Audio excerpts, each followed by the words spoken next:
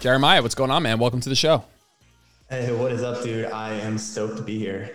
Yeah, it's good to have you. We had a good chat last time on your podcast, and I figured that we would, I was going to say return the favor, but it's really a favor to me to have you on, and we're going to talk about some really fun, mostly, the title of this podcast is Priorities for Hypertrophy or something like that. I haven't really decided just yet. But before we start, and we're going to jump into like what you should be worried about in terms of hypertrophy, what are the variables that we're going to look at? We're going to try and slot them into some, hierarchy of importance in terms of ordering them in some order of importance.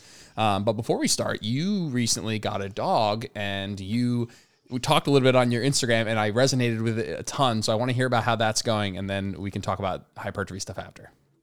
Oh, dude. So, I've always been someone who, I like dogs. Like, who doesn't like dogs, right?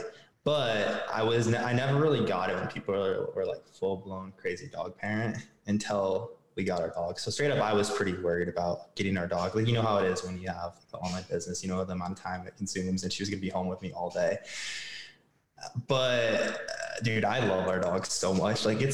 I honestly think, especially the first 6 weeks we had her, it was like every night one of us had to sleep out there on the floor by our cage so that she wasn't whining, and take her out 3 or 4 times a night. But it was it's crazy how that stuff, or I'll be on calls with new clients and she's pooping on the floor or whatever it may be. It's crazy how much that actually is what bonds you to your dog.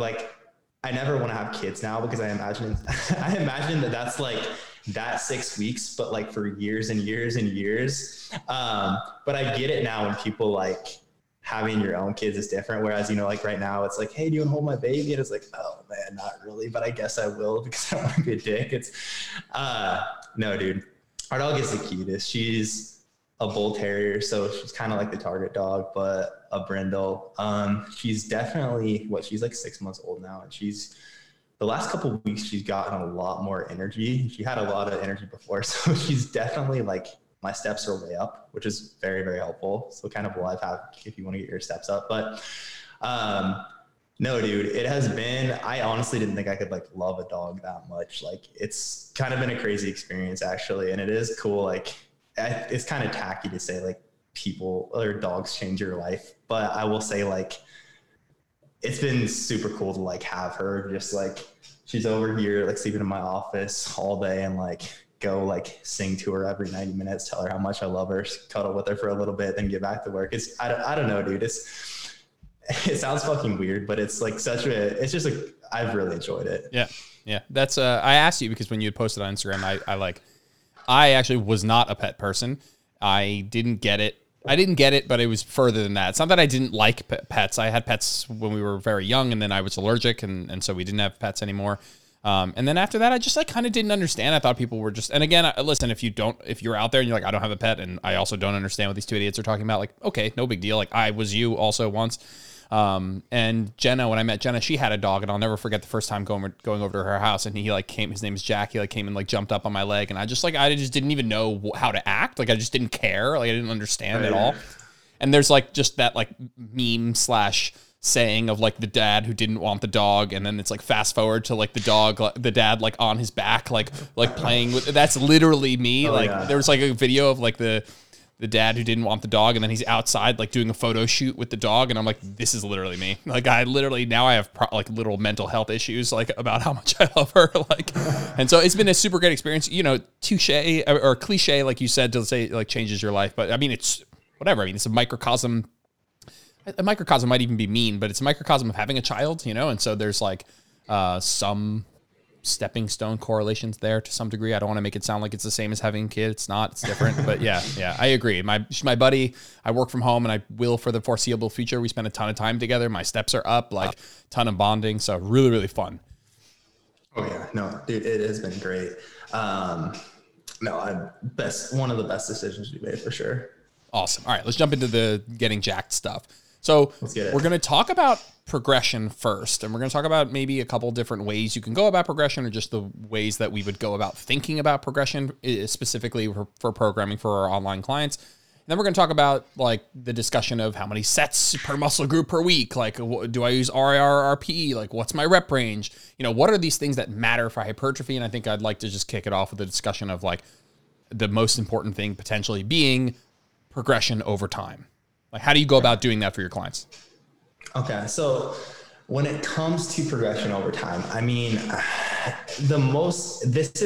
and just like I think you started our podcast by saying, I think we can both assume that everything here is going to be pretty generalized and very much like it's going to depend on where you're coming from.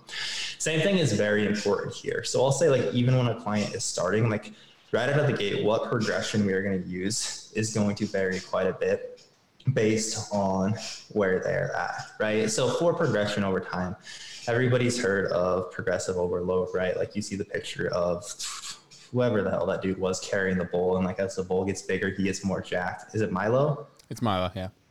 Okay, yeah, right. Like it also might not be Milo, and now somebody's going to be yelling at the mic for us. But okay, whatever. Confidently, regardless, we can't hear you guys on the other side of the mic.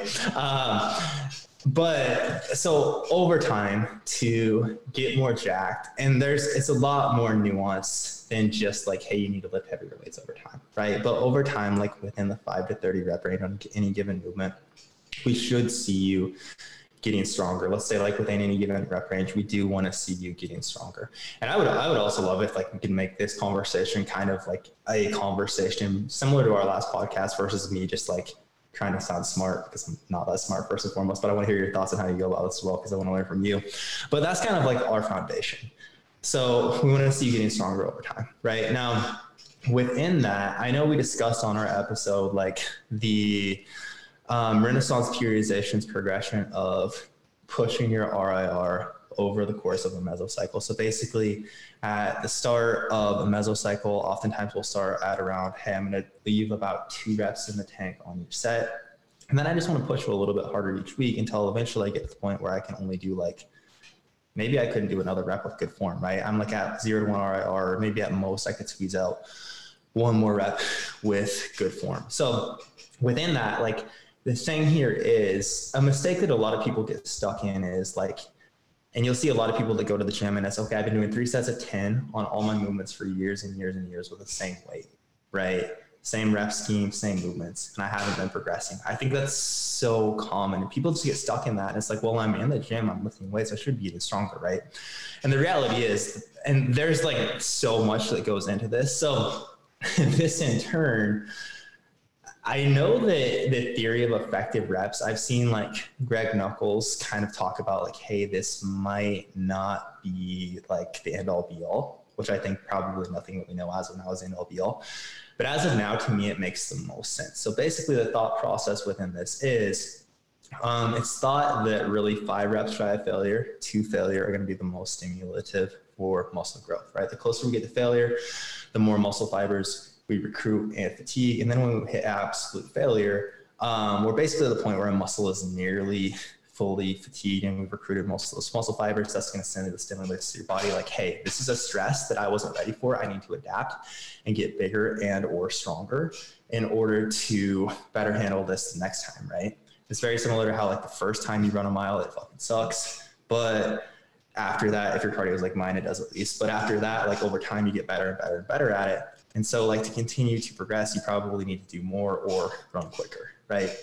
Kind of the same thought process applies here, right? So basically we need some type of system to get people to continue to push a little bit harder over time or add load or add more reps with the same load. Or like there's a bunch of different factors we could look in here, like changing stimuli, all kinds of different things like that. But like when we're looking at progression first and foremost, basically the over time, I would say within any given rep range, we should be looking to progress either via adding load, adding reps with the same load, or that could also be something like improving technique. Do you want to get a little bit deeper into that, or do you have any thoughts on that first? No, I think the things that jump out to me is like if somebody's fairly overwhelmed about this topic, that the most important thing, whether it's you're doing something that's similar to what Renaissance periodization does, which is something I've done with clients in the past, where you begin a couple reps shy of failure on all your sets, and then you move progressively closer to failure across a mesocycle, ending in something like a peak week where you're mostly at failure, and then you deload and you restart.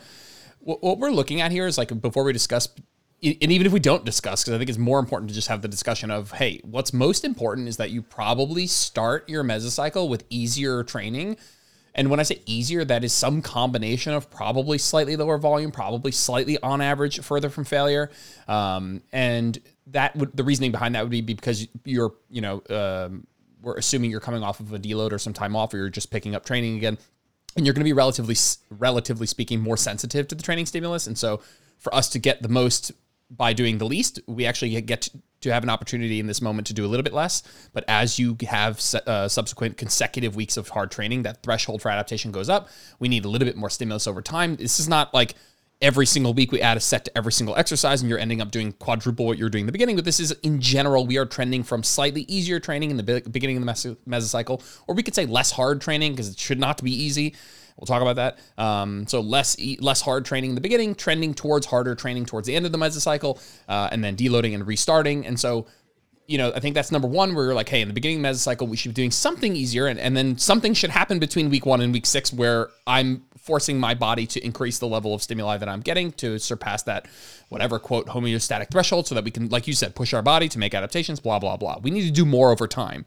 And then the second thing is, we also want to that's over the course of a mesocycle that's a little bit more broad. And then we're talking about, if we break that down into like more of a week to week, we're looking at what are the things that we're going to do week to week to ensure that we are working harder. So we have this general idea of working harder over time across the mesocycle. Another way of saying that is start easier and harder. We could talk about what that means. And then there's a little bit more of like looking a little bit more zoomed in, where we're talking about week to week, how am I going to make those progressions? So I think if you have a program that you send to me and you're like, what do you think about this?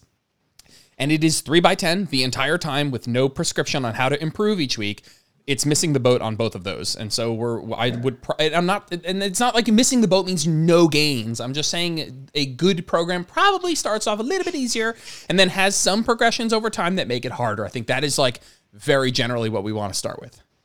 Yeah. And I mean, so like, even if we look within that, like, I know, okay, so like, I believe Eric Helms and his camp, like, are a little bit more of a fan of us consistently keeping it around like 1 to 2 RIR throughout an entire mesocycle. But I would say, like, again, like that 3x10 is such a good example where people will just do the same weight for the same reps for years and years and years. Like, I very much like a dynamic double progression within this. So basically, I think this is one of the, alongside like, hey, I just want you to try to push a little bit harder each week. So like you back squatted you did hack squat 135 for 8 last week. I want you to try to do 135 for 9 this week, or try to match that weight but use a little bit more load, right?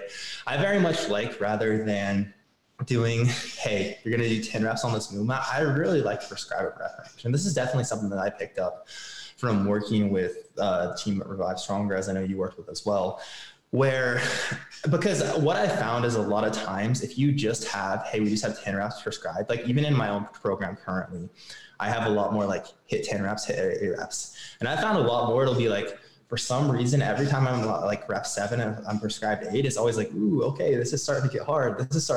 Whereas if we have a range where it's like, okay, I want you to focus on, you're going to leave 2 reps left in the tank. Within this range, keep pushing that weight until you get to the point where you have 2 reps left in the tank. I think people can push a little bit harder over time. And then like, because otherwise people are so prone to like, okay, well, I did 10 reps, so I'm going to stop it there.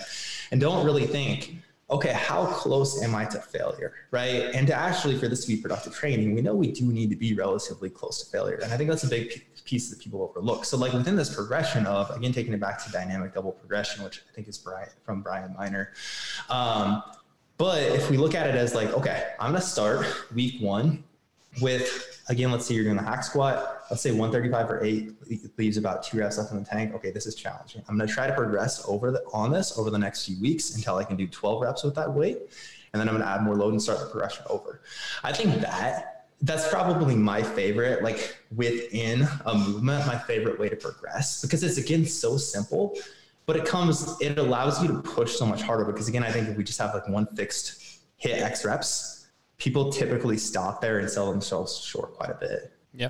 I think just to back up one little step, if we're talking about double progression, what Jeremiah is saying is if you're prescribed like 8 to 12 reps, you'll probably start with a load that you can do for about 8, or let's say the lower end of that rep range, or at the very least not 12, and you will work your way up until you can do 12 at that weight, maybe across all sets, maybe on 1 or 2 sets, depending on what your coach says. But I think double progression technically says when you can max out the reps on all the sets, then you go up and load and you begin that progression again. Now, they're so funny because there's at least 3 different ways in my head. Double progression is awesome. I love double progression.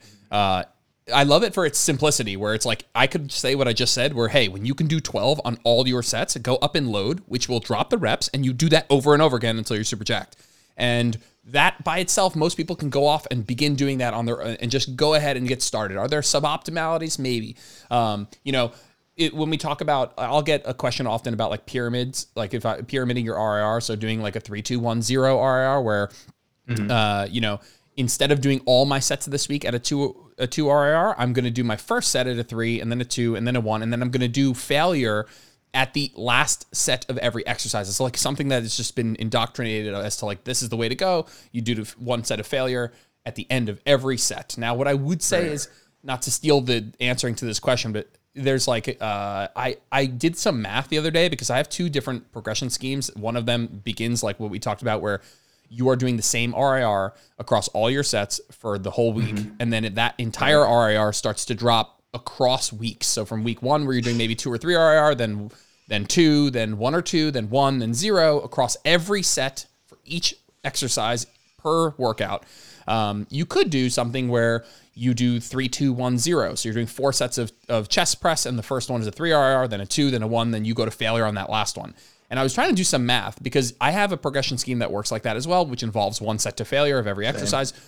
And I was trying to figure out on average, what is the RIR on average across the entire mesocycle when I do the, let's say a more RP style, which again is like the same RIR for the entire week.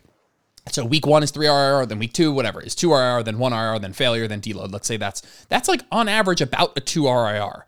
And if you look at it across the entire week, and if you take somebody who's like, hey, my coach is telling me to do a 3-2-1-0, and then over the course of time, those numbers sort of drop and we get on average closer to failure, is that better or worse? And I was doing some math and it comes out to basically the same. On average, about 2 RIR, about 1 to 2 RIR on average, whether you are doing all of your sets at a certain RIR and then that entirety is progressing closer to failure, or you're doing something like a pyramid style where your RIR is going down and you're doing 1 hard set to failure at the end of every set. It's like, okay, that 3-2-1-0 over time might become a 2-1-1-0, and then a 1-1-1-0, and then a 1-1-0-0. And if you add up all those numbers and divide it by how many sets you did, it comes out to roughly similar. And so I was thinking to myself, what would be the deal breaker? Like, what would be the thing that pushes me over the edge? And so one thing I'll say is, what would your thoughts be on if I were to say that maybe it'd be beneficial to do the pyramid style where you're more frequently training to failure, not on average more, but more frequently, aka in the end of every exercise, because of that, like maybe benefit in terms of recalibrating what failure really feels like, that practice for new clients? Like, is that something that you take into consideration? Yeah, so I would say with a lot of new clients who I don't think necessarily know how to get to failure, and I think we discussed this on our podcast last week, because a lot of people won't actually, or however many weeks ago that was, a lot of people won't actually know what true failure feels like. Typically, the entire first mesocycle, I'm going to prescribe something like, I want you to leave 1 rep in the tank, right? And really that first mesocycle, we're almost always working on improving form, because before we take it to like all out technical failure, we want to make sure that we are actually like leaving said reps, or we're actually mastering your technique. Then that next mesocycle is typically where like we will start pushing more movements to failure, just to make sure the clients actually have a good gauge for what that feels like. Now, what I'll say is like what you described there. Again, the thing is like the average RIR is pretty similar. I'm a fan of both, and I use both in theory or in practice. I don't honestly, I was actually going to ask you what your take on that was, like, which is better, because I can't necessarily say which I think is better. It kind of depends on the client and like how their recoverability is, because what I'll say is I think that a lot of people have, so if it's like a client that has a higher stress lifestyle, they do tend to recover a little bit lower. Even then, like if we're looking at your compound movements, a lot of times I've still found, and I'd be interested to hear your take on this, but I've still found that like, hey, if we're taking your compounds to a 0 to 1 RIR every week, some people, and again, this varies by person, some people will have a little bit more trouble progressing that across like 4 to 5 weeks of the mesocycle. Whereas if it's like, hey, we're building up to this over time, again, this is all anecdote, so take it with a grain of salt. Whereas if we use like, hey, we're going to go 2, 1 to 2, 1, 0 to 1, for example, I've typically found people that do have trouble recovering, again, like have a higher stress lifestyle, maybe their sleep isn't the best, etc., can sometimes handle that a little bit better. That said, a lot of times I'll also use both of these within the same mesocycle. So like what I'll do a lot of times is, okay, for our compound lifts, we are going to do like this 2 across weeks, we're going to progress your RIR. Whereas with your isolation work, maybe we are going to like start at 2, and over time, like that last set, I do want you to take that to all out failure, right? Like overall, that's going to be less fatiguing. You're going to be able to recover from that quicker. So I think there's definitely room for both as well. I will say though, like if it is someone who is newer to the gym, I think that, I honestly can't give you a great answer here because this is something I've been playing with and just trying to figure out myself. I honestly don't think I have a much better answer than that, dude. I would be interested to hear your take here because this is something, again, like I would say the last 6 months that, and typically rather than thinking of it, I always call it like ascending RIR, descending RIR. I always get those two mixed up. Descending. But I've used both quite a bit. I would be interested to hear your thoughts on that. I think you actually said indirectly what I would say. I'd say that, so right now in my group programming, we're doing more of a, let's say somebody has 4 sets of bicep curls. We're doing something like a 3-2-1-0 RIR where we're taking that last set to failure. And I find actually that I've been doing the other method for a long time where we'd keep the static RIR for all the sets. We'd let the sets drop in rep if that's what happens. I'm finding that people train harder on average when they do something like a set to failure at the end of every exercise. Now, what you said is that some people with a high stress lifestyle might not be able to sustain that level of effort. And so it's the same argument that I actually think people are trained harder on average with this more consistent recalibration to failure. Now that's not, that doesn't come without downsides, which is the downsides of what you said is like some people who have a stress bucket that's nearly full and they layer on top of that more hard training than they can recover from. That could be a negative thing. And so we would actually we don't want more hard training. We want the right amount of the right difficulty training. And so for some people that like, you know, hey, this is going to make me train harder. That might not be the be all end all for everybody. And so I'm finding that is one pro is that a lot of people, especially in the group and some of my more recent one-on-one clients who are getting a different change in prescription here, are finding that they're training harder on average. Even if the RIR on average should be the same, this constant recalibration of one set to failure, maybe it's a sensation thing. Maybe it's just a feedback of like, I feel like I went harder today because of that one set, which physiologically is meaningless, but from a enjoyment and you know your client being able to adhere for the long term, then that might be a little check in that box on that side. But what I definitely believe, and what I kind of want to move on from this discussion, is that it is most important that on average you start with slightly easier training and end on average with slightly harder training. How you progress across that is going to be some combination of what is physiologically optimal and what is most practical for the person to adhere to. And I find that there's, you know, the method of, hey, let's do 3 RIR for all our sets on week 1 and then just match or beat reps and load until we die and then deload. Like that is such an easy thing to explain to the average person. It's very easy for somebody who's never worked with RIR to get, because you really only have to calibrate mostly in that first week. And then after that, you can just say, hey, match or beat until the end of the mesocycle. So I think that there's certainly pros and cons. We're going to put a pin in that. We're going to move to a discussion of volume and set numbers. And you know, the question that I'll inevitably ask you is, you know, what do you say and how would you answer the question of how many number of sets per muscle group per week? But we'll start with a more broad discussion of like, when people talk about the main driver of hypertrophy, is it volume? Is it intensity? Is it something else? And we'll go back and forth on that. Oh man. Okay. So this is another thing that is very much debated. I think for a very long time, like probably as both of us were coming up in the fitness industry, we heard over and over and over, volume is the main driver of hypertrophy. But I mean, again, like taking it back to the discussion we just had, because these two are very much interrelated, you have to have that threshold of intensity to actually stimulate muscle growth, right? So I think that from my perspective, I would say intensity is more important than volume. Without adequate intensity, we really can't grow. Whereas like if you're someone who has limited time and you only can train like 2 days per week, if you go to like train full body 2 days per week and like take like 2 to 3 sets to failure, like that will be on each movement. That will be the stimulus that you need to grow. So I would argue that intensity is more important. I mean, even taking it back to the discussion of what we had before, like to sum that up, because there was one more thing I wanted to add on that. I know we've talked on that a long time, but basically what I would say is like within form videos, when we see someone is like typically sandbagging it, that's where I would be more likely to prescribe like, hey, we are going to go to 0 to 1 RIR every week, right? And that's like so much of the individualization of coaching, whereas someone who tends to overtrain or push a little bit too hard, probably the other scheme would work better. But anyways, I would say intensity is much more important with adequate technique. Again, like if you're training twice per week and you can take like sets to all out failure, that'll give you the stimulus you need for muscle growth without a ton of volume. Whereas people can do a shit ton of volume and not necessarily grow, or easily get into the realm of junk volume and actually hurt their recovery. So I would, from my end, I would say intensity is definitely more important. Yeah. I think that's it's not a question.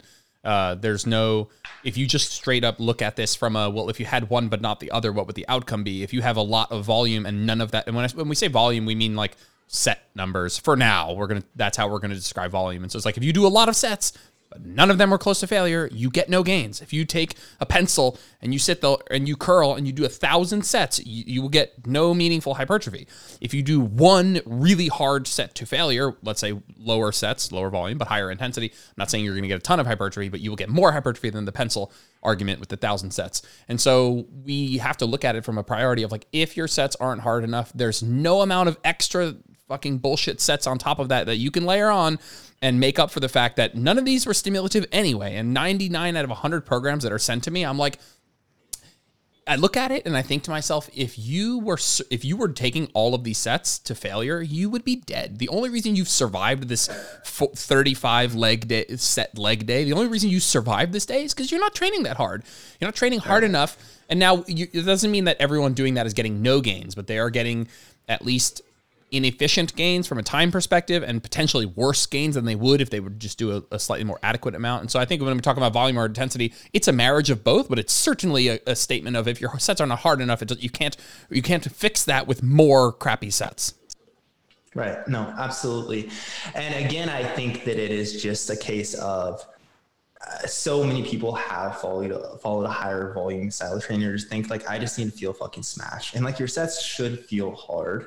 But again, like so many people could be so much more efficient if they focus more on intensity instead of like, oh, hell yeah, I'm doing German volume training now, right? And that's the best for hypertrophy. I know like when I first understood volume, I learned it as sets times reps times weight, right? So I was like, hey, I have chicken legs. I want to get my legs jacked. So I'm just going to throw a 135 on the bar. I'm going to do 5 sets of 10. None of these are hard, but like I just did a shit ton of volume. Let's grow. My legs are going to get so jacked. And then like, of course it didn't actually work like that because I didn't understand this concept of, again, the idea of effective reps where I'm getting close enough to failure to actually stimulate growth. So that's, again, just so important to understand. Yeah. I'm finding that it's just really nice that in the group programming that shameless plug that my group programming is that I'm finding a lot of people are like, oh my God, like this, I get messages daily, like DMs of people who are like, I didn't want to say this in the group, but it doesn't look like there's a lot of sets. Like, could you explain why that is? And it is almost like a moment of like, let me hold my hand and I will lead you to this more efficient training where you're actually training hard and you're stop doing 75 sets per workout and you're actually getting close to failure. And so that has been a really nice, that's even one-on-one coaching as well. That's one of the big things that we're like, we are going to listen, if you need more volume, that's fine. But we are first going to get this intensity thing in check. Like if you are crushing the intensity and you could handle more volume, then that's great, but it's not the other way around. Right. I kind of look at it almost as, I don't know how good of an analogy this is, but imagine we have like an on-off switch and then like a dimmer switch where we can turn something up, like the light up or down. Like intensity is kind of like that on-off switch, right? Like we have to have it turned on. We have to have adequate intensity at all to get the stimulus we want. And then like if we need to turn that up a little bit more by adding a little bit more volume, we can. But most people don't need as much as like they think. Like we work with a lot of women who are relatively new to training like this, right? So a lot of times they'll come from training like 5 to 6 days per week, but maybe it's something where it's like whatever, like some toning class where they're never taking anything close to failure. And all of a sudden it's like, hey, we're really only going to train 3 days per week. That's it. It's no trusting. And so it is cool to see how much more efficient most people can make it.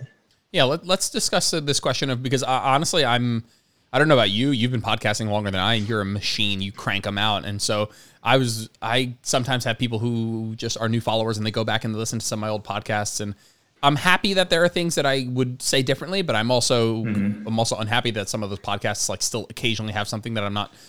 Listen, guys, if you're listening to this, most of the things that I've said when I first started the podcast, I totally agree with, and you will know if I make any big changes. I'm going to do an episode in the future with some of the stuff that I want to redo. But I've said before, straight up, I've given number of sets per muscle group per week prescriptions. I've told people they need to train each muscle group twice per week. And when people ask me, like, it's a good one. You know, how many sets per muscle group per week should I do? Like, how is that a question that's really difficult to answer? That's honestly such a hard question to answer because it varies so much by person, right? Like I was listening to a podcast with Chris Barakat and him talking about even like the studies on like, okay, X amount of volume per week versus like this number of hard sets per muscle group per week versus this number of hard sets per muscle group per week is superior, right? But when they do those studies, they don't look at like how much volume was this person doing before versus what this was doing before, per person was doing before, like, right? And like how close were you taking those sets to failure? There are so many variables there. Like the number you'll generally hear thrown out there is, I believe 10 to 20 hard sets per muscle group per week is typically what we hear thrown out there.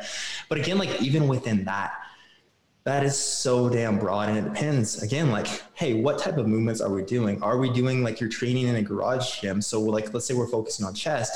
These are almost exclusively like going to be length and overload movements where that's going to be so much more damaging than like maybe you're doing like a bunch of chest flies and variations that are going to overload things in the short position. We can probably recover from them a little bit more. Like you probably could recover from a little bit more volume there. What's your stress like? What's your lifestyle like?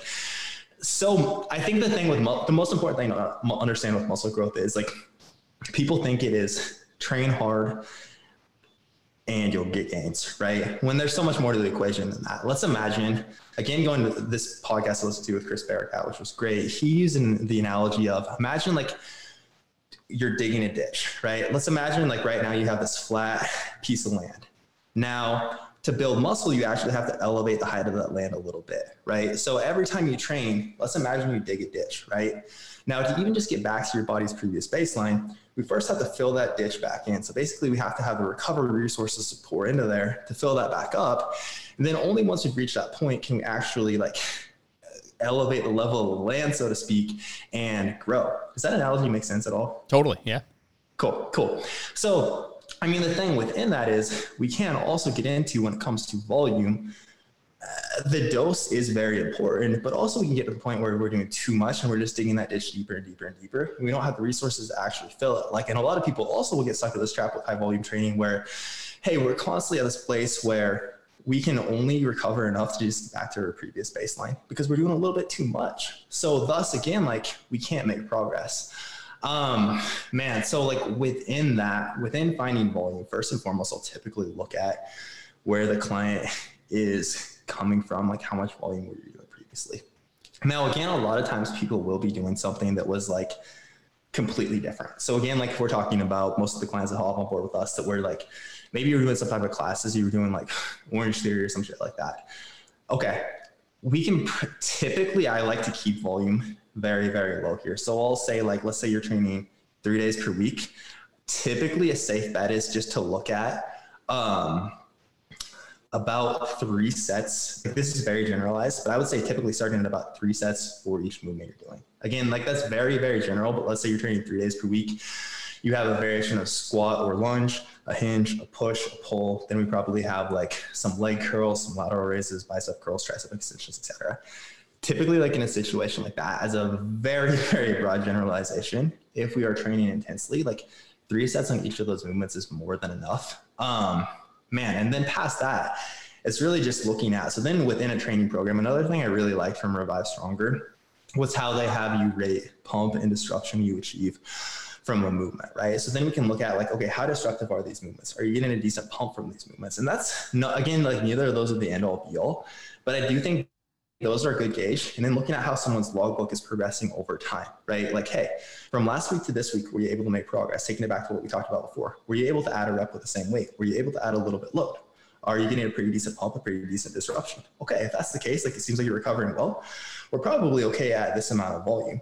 If it's a, hey, recovery really seems to be suffering, okay, maybe we need to pull volume back a little bit. On the flip side, if it's like, hey, pumps are pretty good, maybe not super high, disruption isn't super high, but you really seem like you are recovering very well, energy is great, like we're not seeing any of these signs that you need to deload or decrease volume, okay, maybe that is where we add another set or two. And that can again be specific to like specific muscle groups, right? Like, hey, maybe your chest is progressing perfectly with your push movements, but hey, our posterior movements are really slowing down. So maybe we do need to add a little bit more volume there. Does that make sense? Yeah. Well, the whole point, I hope the listener is listening to that and thinking like, well, then this is really fucking confusing. There's so many variables, so many moving parts that answer is really difficult to give. Like if you're listening to that and you're confused, like that's probably the correct outcome, because it is a question that has so much nuance. I was thinking in my head, like first you have the individual, and there's probably a bell curve across populations of how much like volume is best for somebody. I think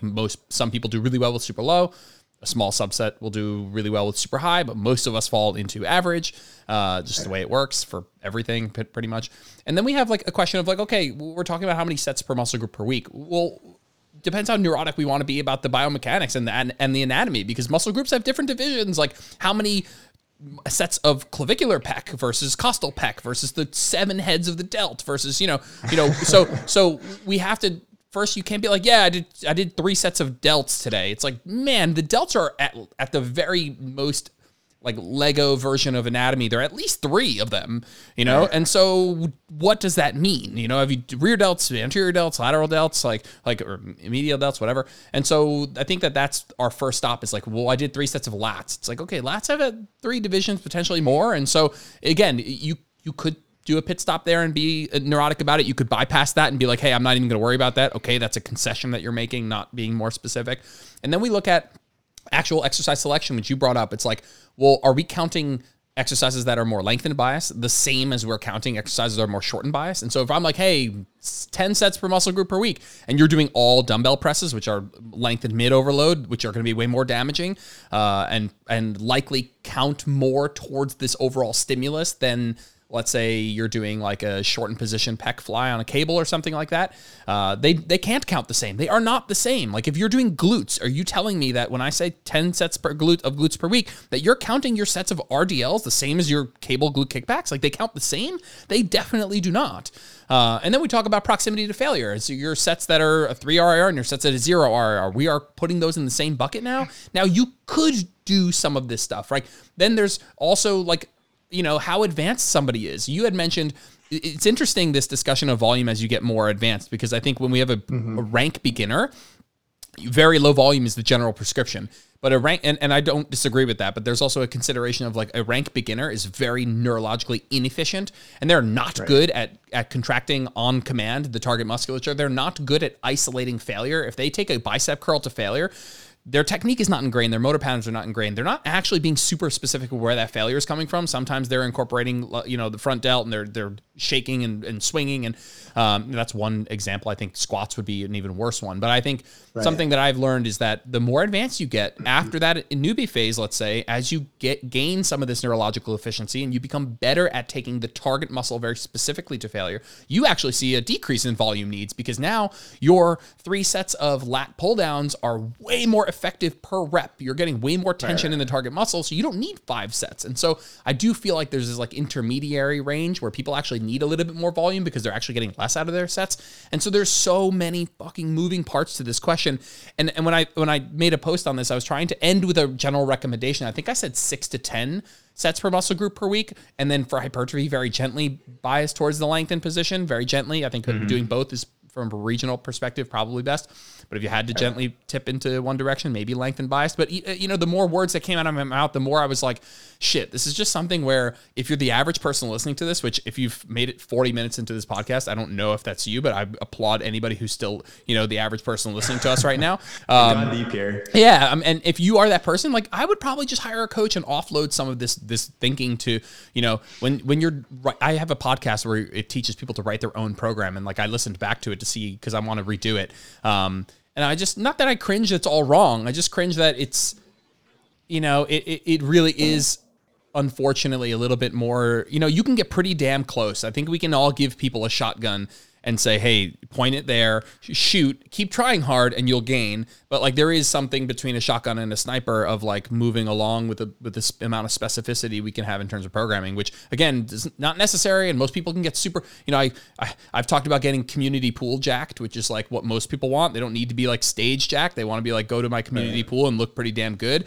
And I think most people can get there without getting so into the weeds here. If you're doing something like 10 sets per muscle group per week, and most people, if they picked 10 sets for glutes, I'm sure there'd be some short and some length in position. So most people are going to get pretty damn close. But if you do ask that question, it does come with like this buttload of nuance.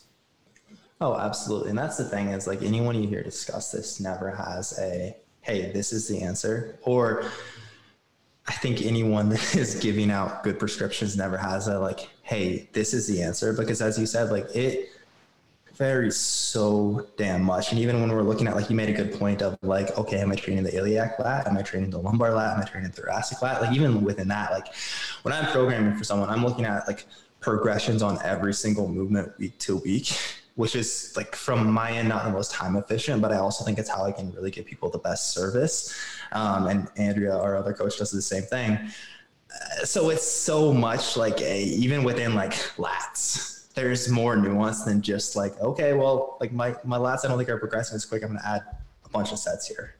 Yeah. I also think that sometimes my lats aren't progressing so much is not always, okay, well, more sets is going to help, and so sometimes less sets are going to help. And sometimes it's a change in exercise selection or the exercise order. Your lats are lagging because you do them at the end, like you treat them like calves, and so there's a lot of and I hate sounding like this is I never want these discussions to make it seem like this hypertrophy training is inaccessible to the average person. I know there are people listening that are like, man, I just won't even bother. And I hate that. And I don't want anybody to feel that way. What I want people to feel like is, hey, this maybe isn't something I should try and go alone. This is something that, okay, you don't try and, maybe you do, you go on WebMD, you try and diagnose yourself, but you go see a freaking doctor because you know that this is not something you know enough about. And so if you're listening to this podcast, I love when my clients want to learn. Anybody who's still listening to this, I love that you're here because I love that this is something that you're like, hey, I might not know a lot about, and maybe I do have a coach, but I still am interested in, and I love that. But there's also an element of accepting that this is something that, if you want to take seriously, that there are professionals who've spent their lives learning about this stuff, that might be a good route to go. Let's talk about exercise. Nope, not exercise selection. Let's talk about technique.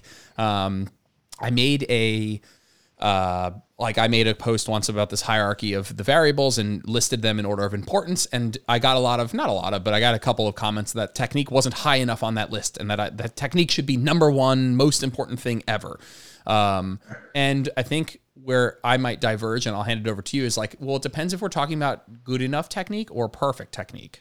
So I'd love to hear your take on that. So basically you're saying like, how important is perfect technique? I mean, the thing within that is it is going to vary. Again, it's going to vary a lot between the individual. Like we could look at like your back squat and my back squat. Like our perfect back squat technique is probably going to look quite a bit different. I'm super tall. I guess I don't know how tall you are. I don't know what your anatomy is like, but that is going to vary. I think that we should always be working to improve technique. I think that we can get to the point where, okay, so like there is going to be a foundation of good enough technique that is very important, right? Like stimulating muscle growth in any given tissue is going to require placing tension on said muscle tissue, right? And you could do like, let's say a hack squat again, and if your technique isn't good enough, you won't actually apply tension well enough in the target muscle tissue to create growth, right? So I do think that good technique is very important. And I also think we should constantly be striving to improve our technique, right? Because I think like, I know even for me, like I've been lifting for like 10 years now. Not that you can tell from looking at me, but I have been. And I'm still constantly taking form videos, looking at like where can I improve. But I think that on the flip side, a lot of times people use like focusing on perfect technique as like, okay, well, I just need to go lighter. I need to go lighter. And like never actually pushing themselves. So I do think there's a fine line where, okay, this is good enough. This is what we could consider good technique. There are a few things you could improve, but with how you're performing this, it is safe for you to push and get close to failure, right? Whereas again, like a lot of people I mentioned before, like a lot of times our first mesocycle is very much focusing on improving technique before we push to like 0 to 1 RIR. Now, I'm still having those clients send me form videos for months and months because there's always something we could improve. But after that first mesocycle, typically it's like, hey, well, this isn't perfect.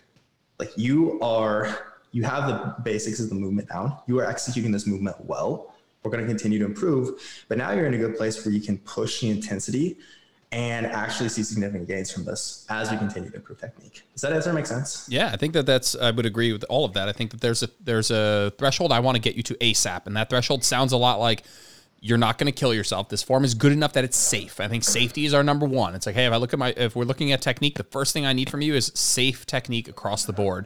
The second thing I need is optimizing technique from there. And I think that that's a very two-step process where if I can get your technique to a place where it's safe and generally effective, I'm thinking of like, an RDL to a point where you're not rounding in the lumbar.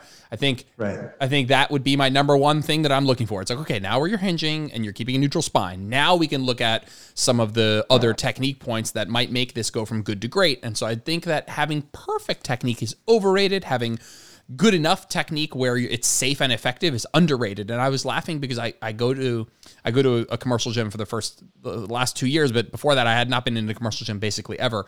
And I see so many jacked people with shitty technique. And that is that's not saying technique's not important. What I am saying is if you eat the food, you lift the weights, you go close to failure, you sleep the hours, like you're going to freaking grow. Now you might get injured and you might not grow as well as if you had perfect technique. But I think rushing somebody to safe and effective technique and then taking one step back and being like, okay, we've made it here where you're safe and you can push hard, but maybe you could suck the chin back in neutral a little bit more. Maybe you could move your arm a little bit lower or the cable a little bit higher, or, keep your elbows a little bit more in place for the bicep curl. Like some of these nuances, that's cool, but I think having good technique is underrated. I think having perfect technique, or at least, like you said, making that a hindrance for you actually being able to push hard. And I think a question that people need to ask themselves is would my technique improve meaningfully if I took some load off the bar, let's say, or off the leg press or so whatever it is, and my range of motion would improve. Would my technique improve? The answer is yes. Then you make that trade. You do. You definitely do. Because we nip that in the button now and we build back up from good technique. But if your answer is no, and it's more of like, hey, I'm just not doing something I'm supposed to be doing, I'm just stopping short of full range of motion or whatever it is, and it's more of an intent thing, something that's going on up in your brain where you're just choosing not to do something, lean forward on a lateral raise, whatever it is, then those are different stories for me. Yeah, no, for sure. And again, I think that very similarly, I think people get so caught up in like, well, I should have the best mind muscle connection. I should really feel this. So I'm going to continue to go lighter and lighter and lighter and really try to squeeze and really like put my brain in my muscle and think so hard about what's going on there that, again, I think a lot of times people can kind of miss the forest for the trees, but that's almost a different conversation. Yeah. Cool. Okay. There are a couple more variables we had hoped to get to, but we're coming up on an hour. Let's do a discussion really quick about the difference potentially between RIR and RPE, why you use one of them, why you don't use the other one, and we can discuss kind of its implication in training. Yeah, so RPE stands for rate of perceived exertion. So basically we're working here on a scale of 1 to 10, 10 being like an all-out effort. 8 would be, I kind of like to look at RPE as RIR flipped. So 8, we're kind of looking at it as, okay, I have about 2 reps left in the tank. Now, I really like RIR, on the other hand, is reps in reserve, right? So if I'm hitting a 2 RIR, that means I'm stopping movement. From my definition, where we could only do 2 more reps while maintaining good technique, right? Not like, hey, I could do 5 more rounded back RDLs, but like I can maintain good technique throughout this. So basically, they're both just ways to gauge your effort. Now, for hypertrophy training, I like RIR. Because I think it's easier for most people to grasp. Like if I said, hey, give us about 80% of your total effort, or give me an 8 out of 10 effort, right? Like it's a lot harder to kind of gauge where exactly that is. Whereas if I say, hey, take it to this point where you only have 2 reps left in the tank with good form, I think that's a lot easier to grasp. And again, this all ties back to that idea of effective reps that we discussed earlier, getting close enough to failure to stimulate muscle growth. From my end, I think RIR is just easier to grasp. I do think like if you are training, like if you're a powerlifter, for example, I think RPE probably has more application because there we're looking more at like force output on any given rep rather than like, hey, what's our proximity to failure like? But really for hypertrophy training specifically, I think RIR is just easier for people to understand. It's not that one is necessarily better than the other. It's just easier for most people to understand in my experience. Yep. I think I agree with that, because I think if we agree that they are, for practical purposes, just flipped, and so a 0 RIR is a 10 RPE, and so 0 reps in the tank is the same as a 10 out of 10 effort, then we can say, okay, well, then it doesn't really matter which you use, as long as it makes sense in your brain, you can apply it well, and you can get, appropriately close to failure when necessary. And so when we look at that, we're like, okay, we can use both. And so this discussion's already kind of moot, where it's like, if you're using RPE and you're doing great, and you know what a 10 means, you know what a 9 is, that 8 is probably around 2 reps in the tank, then you're doing great. You don't need to change anything. But I think when we discuss specifically for hypertrophy, that we know from the literature that it actually does take getting almost a specific amount of reps from failure. It's almost, you could almost break it down to literally what the term RIR means. Like, we know that the 5 reps prior to failure, the 5 hardest reps, the last 5, or whatever you want to call it, are the most stimulative. That RIR seems to be a little bit more specific to what we're trying to do, where like, right. An 8, if it's an 8 and you're viewing that, if you're flipping it in your head and you're saying, okay, it's 8, that means 2 in the tank. Well, then why not just use RIR? Because that's what you're doing in your brain anyway. I also think the powerlifting example is a good one. I think when you're doing really, really, really heavy sets for really, really low reps, like doing a triple and trying to acknowledge how many more you could have done might not be as specific as saying, hey, this was a pretty hard triple. And sometimes it comes down to like bar speed and technique, and there's a little bit more nuance when we're talking about singles, doubles, triples, 4s and 5s. And so I think RPE does kind of win out there. But I also think that if you're listening to this and you think both of them are super confusing, that makes sense too. I think this is not something that RIR is just going to make a fucking ton of sense right away, and you're going to immediately know what 2 RIR feels like. I think both of them are going to take practice. I just very gently, like you, lean towards RIR, because I think it's a little bit more specific to what we're actually trying to do, which is get within a couple of reps from failure. So why not use the term that actually means exactly that? Right. No, I couldn't agree more. And that's like within like powerlifting, for example, we don't want to, so much of that is about like us being able to move the bar very quickly. So I say us like I'm a powerlifter, but we don't want as many of those grinding reps all the time, where again, like for hypertrophy, we do probably want to be like at 1 to 2 RIR for a good amount of our training. So yeah, just the application is a little different. Nice. All right, man. We're coming up on an hour. I want to be respectful of your time. Do some name dropping, do some podcast dropping. You have an awesome podcast. Tell everybody where they can find you. Thank you, dude. First and foremost, man, it's been an honor to be on. You can check me out. My podcast is Living Lean. Follow me on Instagram at Jeremiah Bear. We have a blog that we put a ton of work into, great content there. That is at bearfit.com, BAIRFIT.com, very soon to be elevatedcoachingsystems.com. And that is really where you can find me. Cool. Excellent, man. Thanks for coming on. Super fun chat. We'll have to do it again soon. Of course, dude. Thank you for having me. Thanks for tuning in to this episode of Where Optimal Meets Practical. If you liked the episode, it would mean the world to me if you posted a screenshot to your social media or left a 5-star review on iTunes. That stuff really helps. If you ever want to get in touch with me, just shoot me a DM on Instagram at Jordan Lips Fitness. I'm always around to chat. Thanks, guys. Have a good one.